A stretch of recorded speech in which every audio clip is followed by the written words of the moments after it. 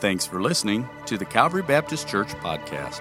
For more information, check us out at cbctaylorville.com. Join us now as Pastor Steve delivers this week's message.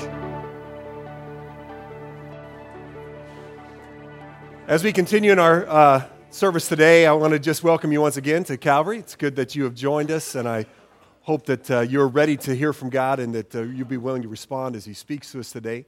We've been talking this year about health, and we've been spending these few weeks just talking about the health, not just of our bodies, although I know some of you, I've heard record that you are trying to improve some of your physical and health this year, and congratulations on that. You're still at it, and it's February. Good job. I'm proud of you, all right? So keep it up, and I hope that continues to be something you do through the year. Maybe it's a diet, maybe it's exercise, whatever that involves.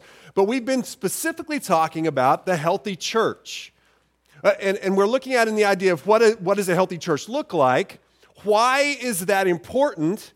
And how do we continue? How do we maintain health? How do we become healthier as a church, as a group of believers within a church? We've been talking about that specific aspect of health. And so we're going to continue today. We're in the book of Titus. If you have your Bibles, follow me there, or your electronic devices, the book of Titus. And as we've walked through this, we've been learning some things about health, about what a healthy church should be doing, why, all those things. Let me call your attention and remind you what we learned first of all. Titus begins this way, verse number 1, and Paul kind of gives us the idea of what he wrote this book about. He says it's to further the faith of God's elect and their knowledge of the truth that leads to godliness. It's important that we know more about God, but it's not just knowledge, it's knowledge that leads us somewhere, leads us to godliness. So remember one of our first things we talked about, a healthy church is one where truth taught translates into truth lived. In healthy churches, truth taught translates into truth lived. That what you're learning here is not just for here, it's something that should be affecting your life. So then we moved on to the other part of why Paul left Titus there in Crete. Verse number 5, he says, the reason I left you there, Titus, is to put in order what was left unfinished and to appoint elders, to put leadership in place. So we've also learned that healthy churches are developing, training, maintaining healthy leadership, healthy leaders. So it's critical that throughout the church at all different levels that there are those who are leading according to the qualifications, that are leading in godliness, that are leading people to take the truth and learn it and live it. That starts with the leadership, and it moves on down. And we looked then last week at how important this leadership role is and what their specific jobs were. When you get to verse number 9 of that same chapter, he says this: you are to encourage others, leaders, and the church by sound doctrine and refute those who oppose it. Encourage the truth, encourage healthy, that's the word sound, encourage that healthy doctrine so that churches then are growing in health. But it's also then refuting those who oppose it. That's what we talked about last week, the healthy immune system. The idea that there has to be an idea of what is right, what is wrong, and someone being willing to say, hold on a second, something's not right here. There's an immune system that God has put in place, leadership and throughout the rest of the body, and where truth is non-negotiable at God's house. In a healthy church, truth is not something we discuss. The truth is something we know to be true, and we have to make sure that it is contained and it is maintained within the church. So then today, now we get to another aspect of a healthy church, and that would be a healthy church has a healthy support system. And we're going to talk about what that looks like as we walk through this next section of the book of Titus. Think about it this way. There's no astronaut that's going to step out into space without a life support system, something that's helping him in a way that he needs assistance. There is no deep sea diver that's going to jump out into the deep water and sink without some kind of life support system, something that he can't do on his own. He's got to have support. As we looked at with Peyton already this morning, a first responder, a firefighter, is not going to step into a burning building and a smoky building without something to help them to support what they couldn't do on their own. They need a support system. Let's look at it even a different way. There's no Super Bowl quarterback Go Eagles. Anyway, there's no Super Bowl quarterback that's going to step onto the field by himself in the right mind without some kind of support system. Even when you go to the armed forces, a soldier doesn't run into battle without some kind of support. And usually that support would be in what we would call his platoon, his group, those that surround him, the people that he would live for. He would back them up, and they would back him up, and if necessary, would die for. That's a support system. And we have to understand that in this being a healthy body, being healthy individual believers, being a healthy church, we want to look at how Titus talks to us about having a healthy spiritual support system. Can I encourage you today that the Bible is clear in the fact that as people, we were never meant to do this journey alone. From the very beginning, even before we get to anything about the New Testament, even before sin entered into the world, God said it is not good for man to be alone. God has made us with the working together, the fact that we need each other in this. And then we go into the spiritual walk, and it's the same idea. It's the fact that God never intended us to be Lone Ranger Christians, to be a church of just individual believers. There is something about the support system, the church that God has put together that you need if you're going to be a healthy Christian. And that our church needs, if we're going to be a healthy church, we've got to make sure that we have talked about this healthy support system. Here's where I think we find this. Chapter 2 of Titus. And let me just read through the first 10 verses. And just as you're reading, think about this from the perspective of an idea of a support system and what Titus is being taught by Paul. Here's how he says it, verse number 2. Chapter 2, verse number 1. You, however, must teach what is appropriate to sound doctrine. Teach the older men to be temperate, worthy of respect, self-controlled, and sound in faith, in love, and in endurance. Likewise, teach the older women to be reverent in the way they live, not to be slanderers or addicted to much wine, but to teach what is good. Verse number 4. Then they can urge the younger women to love their husbands and children, to be self-controlled and pure, to be busy at home, to be kind, to be subject to their own husbands, so that no one will malign the word of God. Verse 6, similarly, encourage the young men to be self-controlled. In everything, set them an example by doing what is good. In your teaching, show integrity, seriousness, and soundness of speech that cannot be condemned, so that those who oppose you may be ashamed because they have nothing bad to say about us. Verse number 9, teach slaves to be subject to their masters in everything, to try to please them, not to talk back to them, and not to steal from them, but to show that they can be fully trusted so that in every way they will make the teaching about God our Savior attractive. A spiritual support system. He starts it off this section, verse number 1, with these words. He says, you, however, must teach what is appropriate to sound doctrine. Now, if you've been with us, you understand what he's comparing this to or contrasting this to. Chapter 1, he said at the end of verse number 11, for there are many who are teaching things they ought not to teach.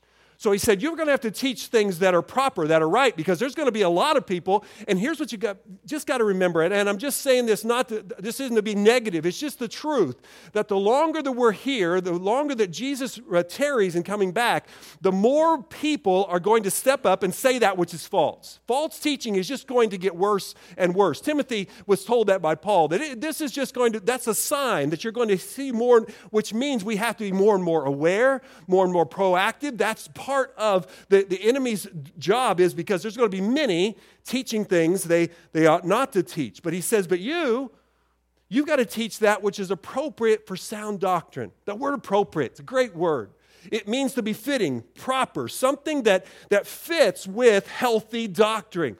The word appropriate literally means a distinguishing characteristic, something that is distinguishing about your teaching that would lead you to live out this sound doctrine. Remember, it's truth that leads to godly living. So his point is this: we need to have teaching. We need to make sure that it is clear that what is being taught is helping you to live, to have this appropriate life. Here's a couple translations just to give you an idea. One translation says this: preach the behavior that goes well, is appropriate with doctrine. Teach behavior that matches what you're teaching. Another translation says this: you must speak the things that make the true teaching attractive. Teach the things that, live the things, preach, talk about the things that show that what we're teaching is more than just words. It's really how we are to live our life. God has designed a support system for us. It is called His church. It is a point in which the church not only is a place where the doctrine should be firm, but it should be taught. It should be lived. It should be taught how to live. That's where we come to this support system. So let's walk through this passage. Let me pull out some observations that I made walking through it. See if some things we grab. And this first one, and the word is specific. Healthy speaking is the foundation for a healthy lifestyle. And that word speaking is used because the word we see there is teach, and we'll get to that in a minute. And I want to show you how that everything, as we've said every week so far, and we're going to see it every time we walk through Titus, the core of your health is truth. When you talk about exercise, you talk about getting healthy, all the instructors talk about your core, the things that everything comes back to. If you want to have a healthy back, you got to have a healthy core. Understand this, the core of your spiritual life is truth. And if the truth is soft, if the truth is not firm, you're going to have issues. The core of health is truth. And so everything, the distinguishing characteristic of how you're to live has to always come back to truth. But the word that we have here is the word, you, however, must teach what is appropriate. That word teach, the translation of teach is a great translation, but the word is a little different than some of the other words teach that we've used. This one literally means just to speak. It's the word for when words come out of your mouth. It literally means to utter sounds that make words. That's a simple definition of what this word understands. It means when Jesus, for instance, had several of his healings involve people who were deaf and mute. And when he would heal them, they could hear and speak. That's that word. They were able to then speak. So the word, when the miracle happened, wasn't so much what they said. People weren't so amazed that, wow, that was very astute. They were just amazed, hey, you said something. You spoke. It was the idea that speaking was important. What he's saying to you is the words that we use, and not just from a person up here on a stage, but the words that we use in conversation with one another, our speaking is the key to a foundation for a healthy lifestyle. The words that we use, the words that we say, which leads me to a couple of thoughts. Number one is silence is not an option. The fact of speaking truth is not, well, I'll leave it to somebody else. You are responsible as an individual member, as a part of this support system. You are responsible to learn and to know and to speak truth. You need to be as someone who can be counted on to be learning and to be speaking that which is truth. It's not an option, but what we do know here is the content of this speaking is critical. It has to be truth. It has to be sound doctrine. If our church is going to grow and to be what it needs to be, we have to know the truth, speak the truth. The truth has to be that kind of foundation. Here's what he said to Timothy in 1 Timothy chapter 6. Paul said this, these are the wholesome, that's the same word as sound or healthy. These are the healthy teachings of the Lord Jesus Christ. And notice what he said, these teachings promote a godly life. The words that we say, the conversations that we have, the church as a support system foundation is speaking truth. And that truth is not just more information, it's truth that transforms our life. The Bible was not meant to inform us, but to transform us. And so the point is that we're speaking truth that is changing lives. Speaking is the foundation. Let me give you another observation, but before I get to the observation, let me just kind of tell you, this passage that we're studying today, this is the reason why I believe this is where God laid this book on my heart to share with you as a congregation. These next 10 verses are the verses that, as I was reading through Titus, this is what jumped off the page to me, that I want our church to know and our church to grab a hold of. I think this is the key. This support system is the key to so many things that would make us healthy and where we need to be. Because as you look through these next few verses, we're going to see that God makes some very distinct differences, if you would, between age, between gender, between even some socioeconomic status. He's going to show that we're not all the same. We're different, and that's okay. But he's going to show how those differences should be interacting. They shouldn't be just all separate, and we have this group here, and this group here, and this group here, but there should be a melting of the people within the body. That's the support system, that we are all here for one another. So he's going to talk about the older, he's going to talk about the younger, he's going to talk about those who are employed, whatever. And all of this melding together, but what you're going to find is every one of these groups has their own strengths, they have their own weaknesses, they have their own struggles. And the point is that working together, we all, in this support, we all are able to help each other grow to be healthier individuals, which then helps us to be, does that make sense? That's what to me, the whole book comes down to, in a lot of ways, to this particular passage of this important healthy support system. So here's how I want to divide it this way. A healthy church is a connected church. As we come in these 10 verses, I think that's the picture that comes to my mind, that a healthy church is less about how many are in attendance and more about how many that are in attendance are connected. It's more about that how many of us are here, yes, and that's great, and we continue to grow. But what's healthy is as more people come and as all of it, that we are finding ourselves in deeper connection because God is using this connection as our support system.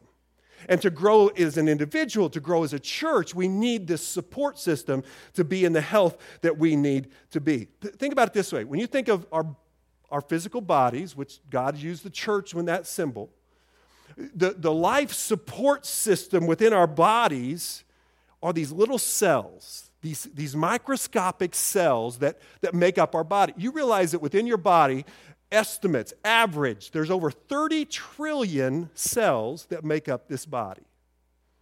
Now, this probably has a few more cells than some of you. This is a bigger body, but you understand, it's made up of trillions, literally trillions of cells.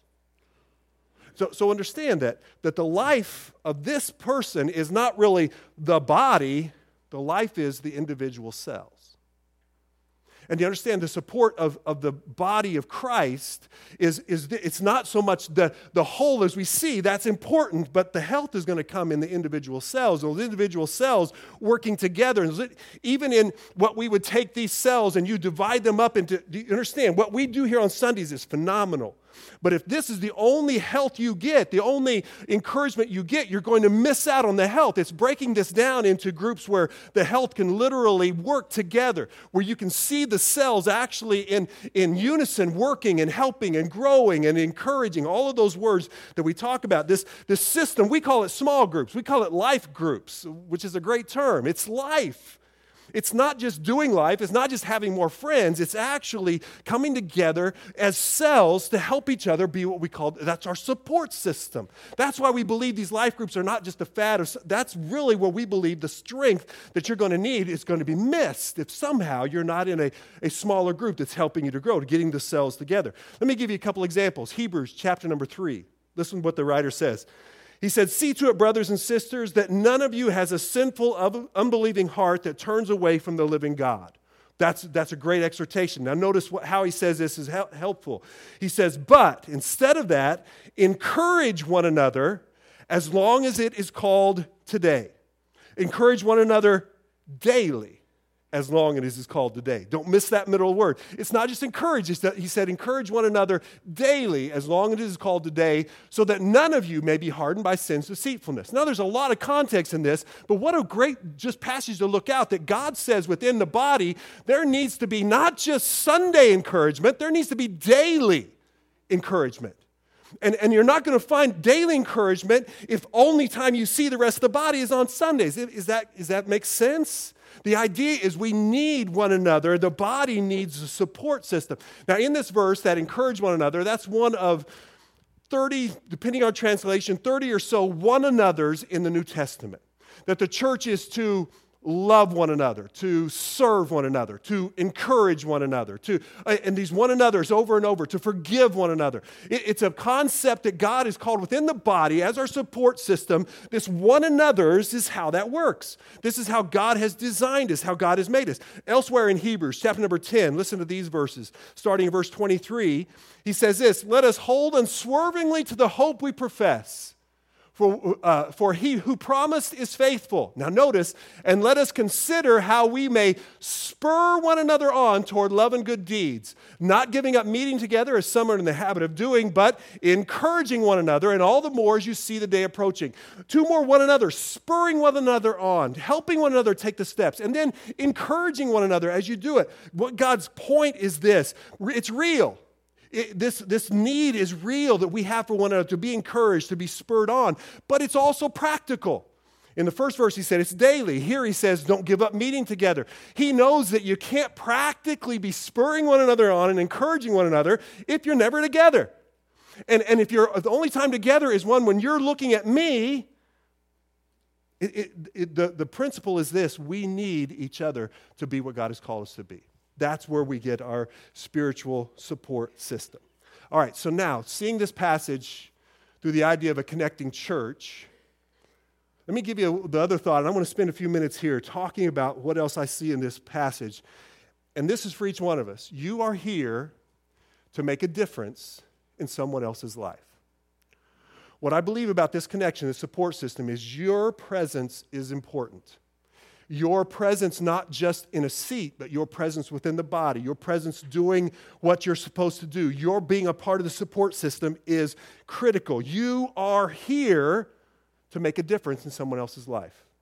The reason that God has put you here. You can making a difference, impacting, whatever word you want to use. You could even, in some regards, some people would call this mentoring, where you're intentionally pouring into someone. However you want to use the word, the point is that every one of us in the room, if you're here as a part of this church, you're one of the cells. You are here to make a difference in the cells around you, to make a difference in those around you. That's your point. I want to give you 4 words, and you can fill in the 4 blanks, and then we're going to talk through these words, because I think each of these 4 words help us understand what we should be doing to make a difference. Your impact involves these 4 words, and I think at some point all of us should be doing all of these, and then different points we'll be doing different ones. Let me throw them up here. The 4 words are teaching, training, encouraging, and modeling. Teaching, training, encouraging, modeling. We're going to find all 4 of these concepts in this passage, and all 4 of these then become ways that God uses the body to be the support system. That each of these words help us to help others, to impact, to make a difference in others' lives. So let's walk through it. Let's start with teaching. Teaching would be revealing the truth, making sure the truth is spoken, making sure that it gets out there. Paul says, Titus, you are to teach others.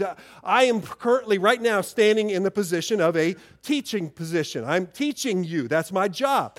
But whether it's on the stage or whether it's sitting in a coffee with a brother or sister in Christ, there are times when our words, our teaching, revealing truth to others needs to be that real, that it's teaching that applies to your life. It's teaching that changes your life. And we're bringing this whole thing down to something important. Now, he's going to start. And he's going to list 5 different groups of people in this, older, younger, and slaves, and the men and women all involved, 5 different specific groups. And he's going to start with what he calls the older men. Now, depending on your version, that may say the aged men. I like older better, don't you guys? Older sounds, it's a little more PC. It's a little softer. I'm not old, I'm older, right? Okay, you get that? So we're talking about the older men. The distinguished ones could be a good way of putting it. And he's not referring to the elders, the official leaders here, I don't think at this point. That is a different word that he uses. This is talking about literally those who've got some miles on the tires, right? They've got some gray hair, those kind of things. Honestly, I know for a few years now I've been in this older men's group, okay? I'm not saying how long I've been there, but I've been there a little while, all right? And just to give you a reference, in the Greek culture, anyone over 50 was considered older. Now, you can take that for how you want it, because I'm still kicking the girl at Wendy's that gave me that senior's discount, okay? So I know that there's different ways of looking at this, and it wasn't Peyton, okay? She's not the one that did that. okay? But warn all your friends. I could go all raging crazy if they do that again to me, but that's I still got another year, right? Okay, so anyway, we're talking about older, not the elders. It's the whole idea. But let's walk through this. Now, some of these things we're going to look at, obviously, we're talking about the churches in Crete.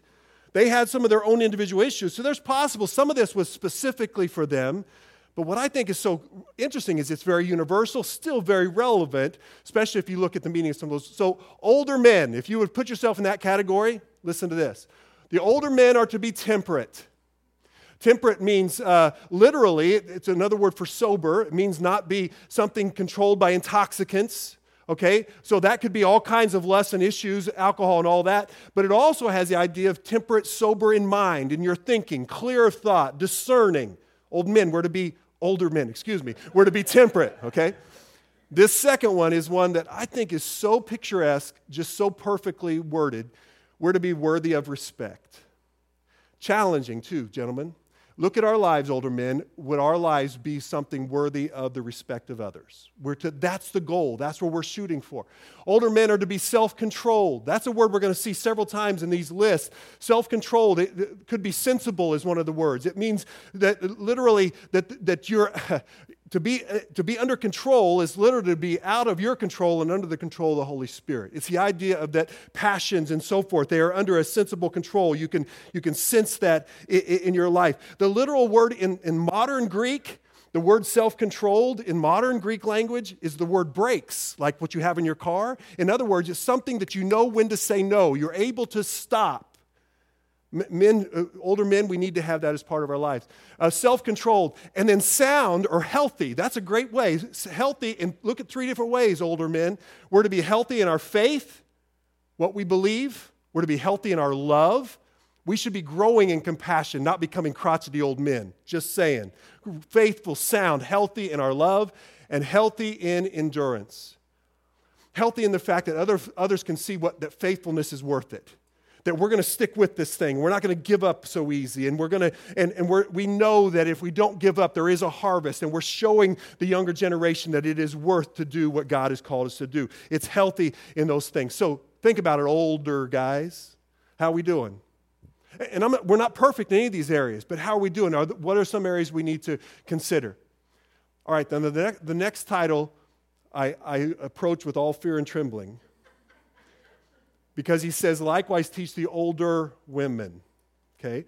Some of you saying, you better not be talking about me, boy. I understand. I can feel the vibes, all right? So you put yourself there if you want, but can you understand? This is a position of honor and prestige. It's an attribute that God has.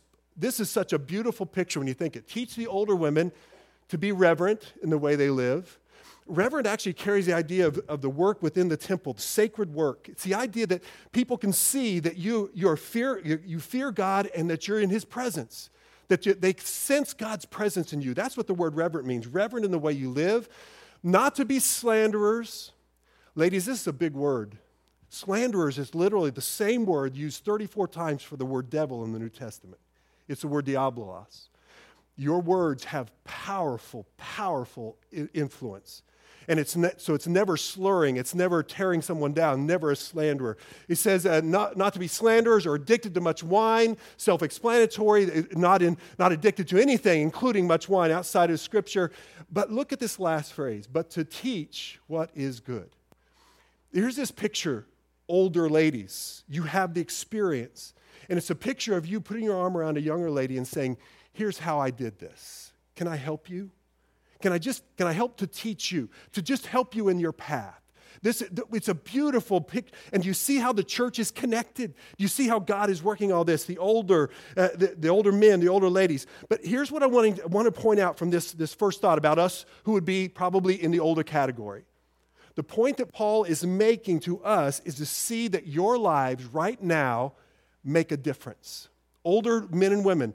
And perhaps, I'm just throwing this out, but perhaps you have more possibility of making a difference now than you even did before. He starts with us first, and he wants to point out that you have this incredible opportunity to make a difference if we live and do what God has called us to do. But sadly, and I'm speaking to those of us who maybe in this category, sadly, one of two things often happen in churches. One, the church ignores the older generation. They don't allow their resources to be used. They consider them to be, you're out of date, you're old-fashioned, really, thank you for your input, but we're doing it, and they forget the older people. Sad. And if that happens here, we're going to do our best to change it. But here's the second one that I've seen a lot of times. And that's my age and older. A lot of them say, I put in my time. Like church service is a prison sentence, right? I put in my time. Let somebody else do it. Please hear what you're saying. God has given you experience. God has given you wisdom. Your activity level may have to change. We know that based on how our bodies are functioning and falling apart. I get that. We have to change. But actually, our involvement and intensity, I think, should actually increase as we get older because of the resource God has put in us. If you can picture it this way, picture runners in a relay race. And you have a runner who's running and doing everything he can, and about 50 feet from the handoff spot, the runner just stops, drops the baton, walks off, and says, I've done my part. Never getting to the point of passing that baton on to the next one. You see, that's what happens. I've seen it in church so much, is it come to a point and they say, I'm done, I'm old, I can't do that, whatever. They drop the baton and not realizing that one of their biggest jobs, biggest responsibilities now is to take that baton and make sure the next generation can hand it and grabs it. And in fact, in this analogy, what happens is as you hand it, it's almost like you're carrying the baton together for a period of time, and you turn from being as much a runner to a coach, and you're saying, you can do this. Let me show you how I did it. And before you take your last breath, you have effectively passed on the baton to the next generation. Older men, older women, that's where we're at. That's what God has called us to do, is to make that kind of an influence in teaching the younger. All right, so teach the older. Let's move on. The second action of impacting is the word training. And that's the idea of developing skills, not just giving information, but now actually putting into practice. And we saw that specifically when he said to the older women, here's what you're to do to the younger women. He says in the next verse, put that on the screen, please, thank you. They can urge, and that word urge is also the word for train. It means to discipline, to help learn, okay? They are to urge, to train the younger women. And younger women, here's what the older women are, they have this influence. They can help you how to love your husbands and your children. Let's just stop there. Love your husband and children. Wait, I thought that was natural. I thought women just naturally just loved, right? Well, they do have that side of nurturing that men may not have naturally. But there's something specific. We know part of it was the Cretan culture. Never forget that. In Crete, marriage was forced. Even sometimes having kids was forced. And so the point was a matter of sometimes they had trouble just liking the stage of life they were in. But that word love also is a different word from our agape love. It's a word that means friendship, companionship. We get our word Philadelphia, throwing in that plug again. We get our word Philadelphia from the idea of brotherly love, right? It's the idea of teach the younger women to be friends with their husbands as well, to be beside them as a companion, to know that you've got their back and you're supporting them, and to raise up your kids to a point that someday your friends, you've raised up friends that you can have. You love your husbands and your children. Be self-controlled. There's our word again. Be sensible, have your passions under control, which would lead to purity, to be busy at home. It doesn't mean that you wouldn't have a job outside, but to know that you have a God-given responsibility to make sure that your home is a place that God is honored and that others would know that God is there. To be subject to their husbands. Oh, there's that submission idea, right? Older women, do you understand what you can come along and train and teach and help urge them to be all of these things so that no one will malign the Word of God, training them, giving them skills to be what God has called them to be, actually giving them from your life, just like you would pass down recipes and how you would pass down so that they can do other pass down your spiritual life, your spiritual skills, train them to be the women that God has called them to be. Here's our third word. Another word in impact is the word encouraging, which could mean inspire. It can mean prod. It's a great word. The word encourage is a word in the New Testament which means come alongside. Show you how great it is. Jesus is referred to as our come alongside-er, our comforter. He's one that comes, he's our advocate. He comes along beside us. The Holy Spirit lives in us, referred to as our come alongside-er, as our one who comes and comforts and guides us, right? So now we are to, in these verses, we are to encourage one another, come alongside, and to help others to take their steps. And this could be seen in two ways. Inspiring is one word that I would use. The idea of inspiring means, you can do this, cheerleading kind of an idea. But it also means to prod. It means to exhort. It has more the idea of, a sharp stick in the side. You need to move here. You need a swift kick in the... You understand what I'm saying? They're both of these are involved in encourage. Look what he says. Encourage the young men to be self-controlled. There's our word again. And then he also said, teach the slaves to be subject to their masters in everything. Teach is the same word as encourage. Come alongside them. Teach them to do what God has called them to do. Teach them to be self-controlled. It's this idea of encouraging. And everyone in this room, part of your job in impacting others is teaching them, make sure the truth is spoken, giving them skills, things that you have learned so that they can be better, and then encourage them. Say, yes, you can do this, and hey, hold on a second, let's go a different direction. Either way, encourage, and the last word is modeling. Modeling, it's setting an example. It's the idea of something, this mentoring, this idea of impacting includes, and I'm not talking about fashion modeling, right? I'm not too sexy for my shirt. It's not that kind of an idea. Modeling is setting the example. And that's what he tells us in this verse. In everything, Titus, set them an example by doing what is good.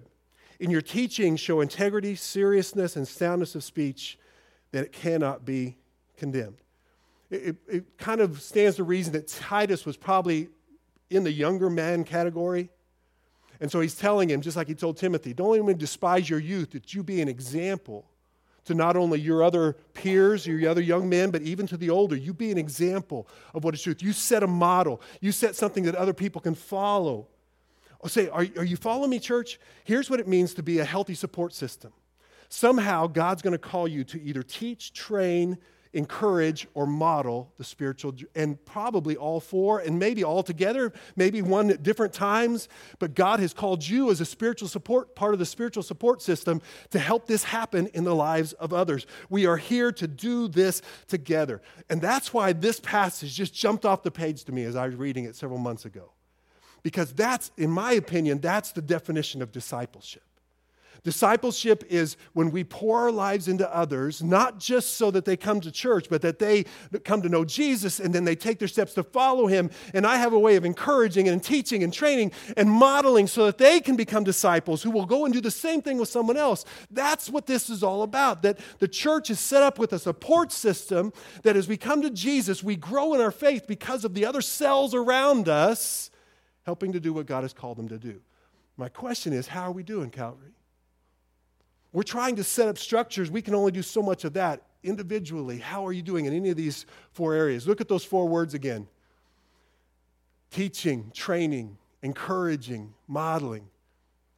God may have you right in the middle of some of that right now. How's it going?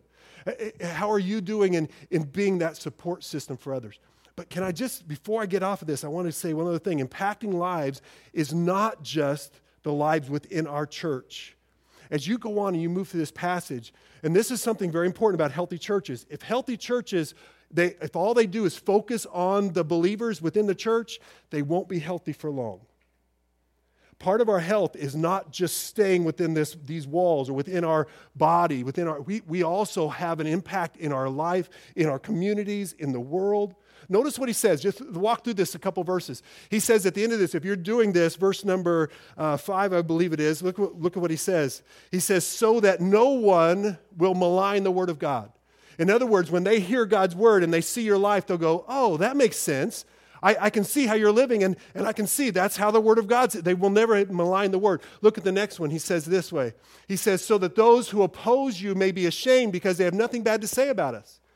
You're living your life in such a way that there's not the hypocrisy. It's not, they don't see imperfection, but they're seeing real life, and they're seeing that there's nothing that they can put the word of God or put the church down for because they're seeing how you live. And look at the last one. He said to the slaves, so that in every way you will make the teaching about God our Savior attractive.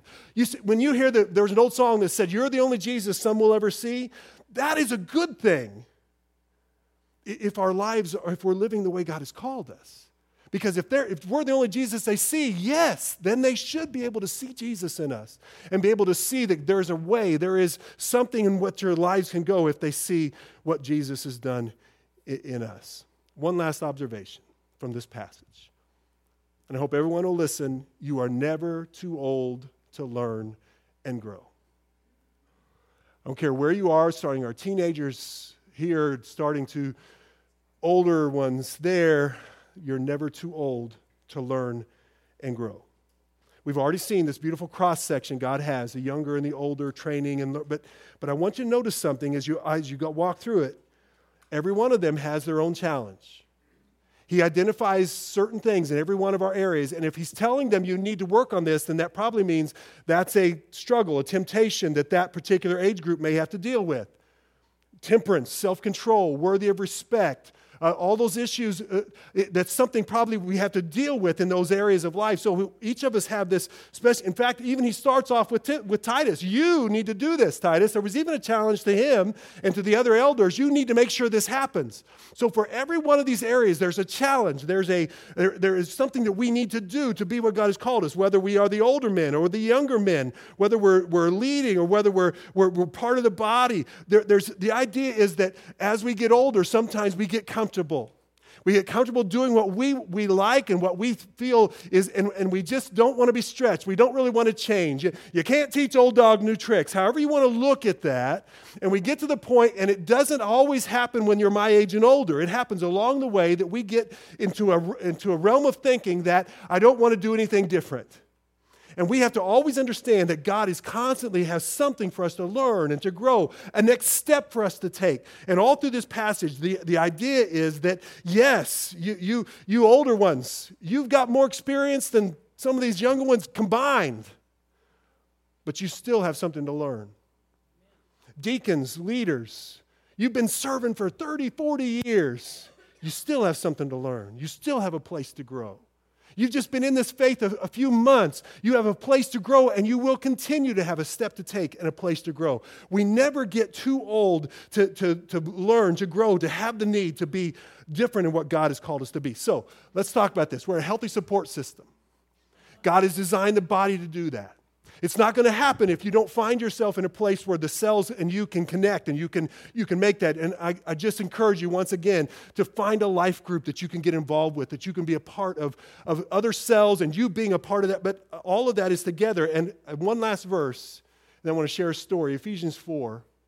From Christ, the whole body, joined and held together by every supporting ligament, grows and builds itself up in love as each part does its work. That's your spiritual support system. In Christ, we are one, and as each of us work together, we build up the whole body. As each cell is healthy and impacting the other cells, the whole body is healthier. I want to share a letter that my wife and I received at Christmas, New Year's. We always receive one from a friend of ours named Norma, and I want you to hear what Norma said in her letter this year, dated January 1st, 2018. Norma said this: "Today is a new beginning, and I'm ready for it." She goes on to describe how that last year, spring or summer, I began struggling with, and listen to her words, struggling with what I was supposed to do about the future. She said, "I love my church and my friends there, the opportunities to serve the Lord, but this struggle was going on inside me, and it went on for 6 months. And so during that time, when in church, I felt that the Lord had something else for me to do." She said, "I went to my pastor and I talked to him, and his words were just to continue to pray and God would show you." I called a couple of former pastors when I used to live in Kansas and talked to them, and I believe that the church, Bible Baptist Church, is where God wants me to go and to serve and to help them grow. Okay? So that started 6 months of frenzy for her. She lived in Indiana, moving to Kansas. 6 months, everything had to be done, the whole process. And those of you who know, selling the house, everything sold, everything got moved. She gets to Kansas, and the first week she's in Kansas, she comes down with a severe case of the shingles. And those of you that experience that know how painful that is. She said, and I was in la land for several days because of the pain and all of that. So that's how it started. But I want you to listen to how she ends her letter. "I don't understand why the Lord permitted the trial of shingles, but I remember my friends warning me to slow down. And I know shingles is caused from stress, but time-wise, I felt I had to just keep working, keep going. But the shingles slowed me down. I reaped what I sowed, but I've been praying somehow the Lord would get glory." Listen to how she wants the Lord to get glory. "I started praying for those who had shingles who didn't know Jesus." She said, "Because I can't imagine how that you could keep your mind without the help of the Lord." And so she began to pray for those, and she said, and I would pray that someone would come into their lives and show them the grace and mercy of God, because I couldn't have made it without him. And I'm excited to see how God is going to use me in this new position until he takes me home. And that's where I want to stop.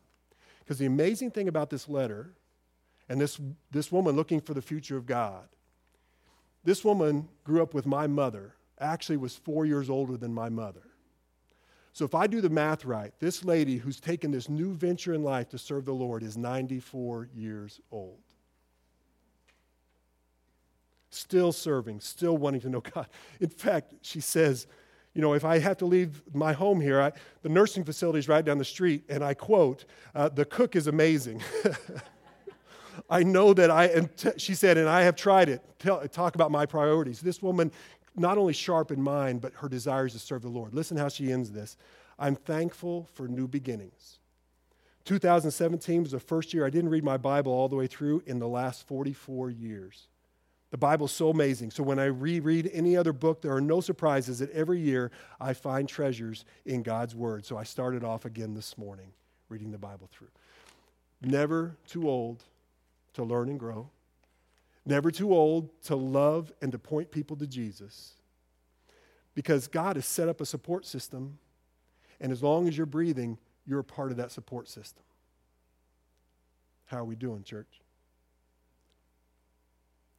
How are you doing? Are you connected in such a way where you're finding support from the body and your spiritual walk is being encouraged by others? Are you in connection helping others grow, speaking words of truth, living a life that they could follow Jesus when they see you?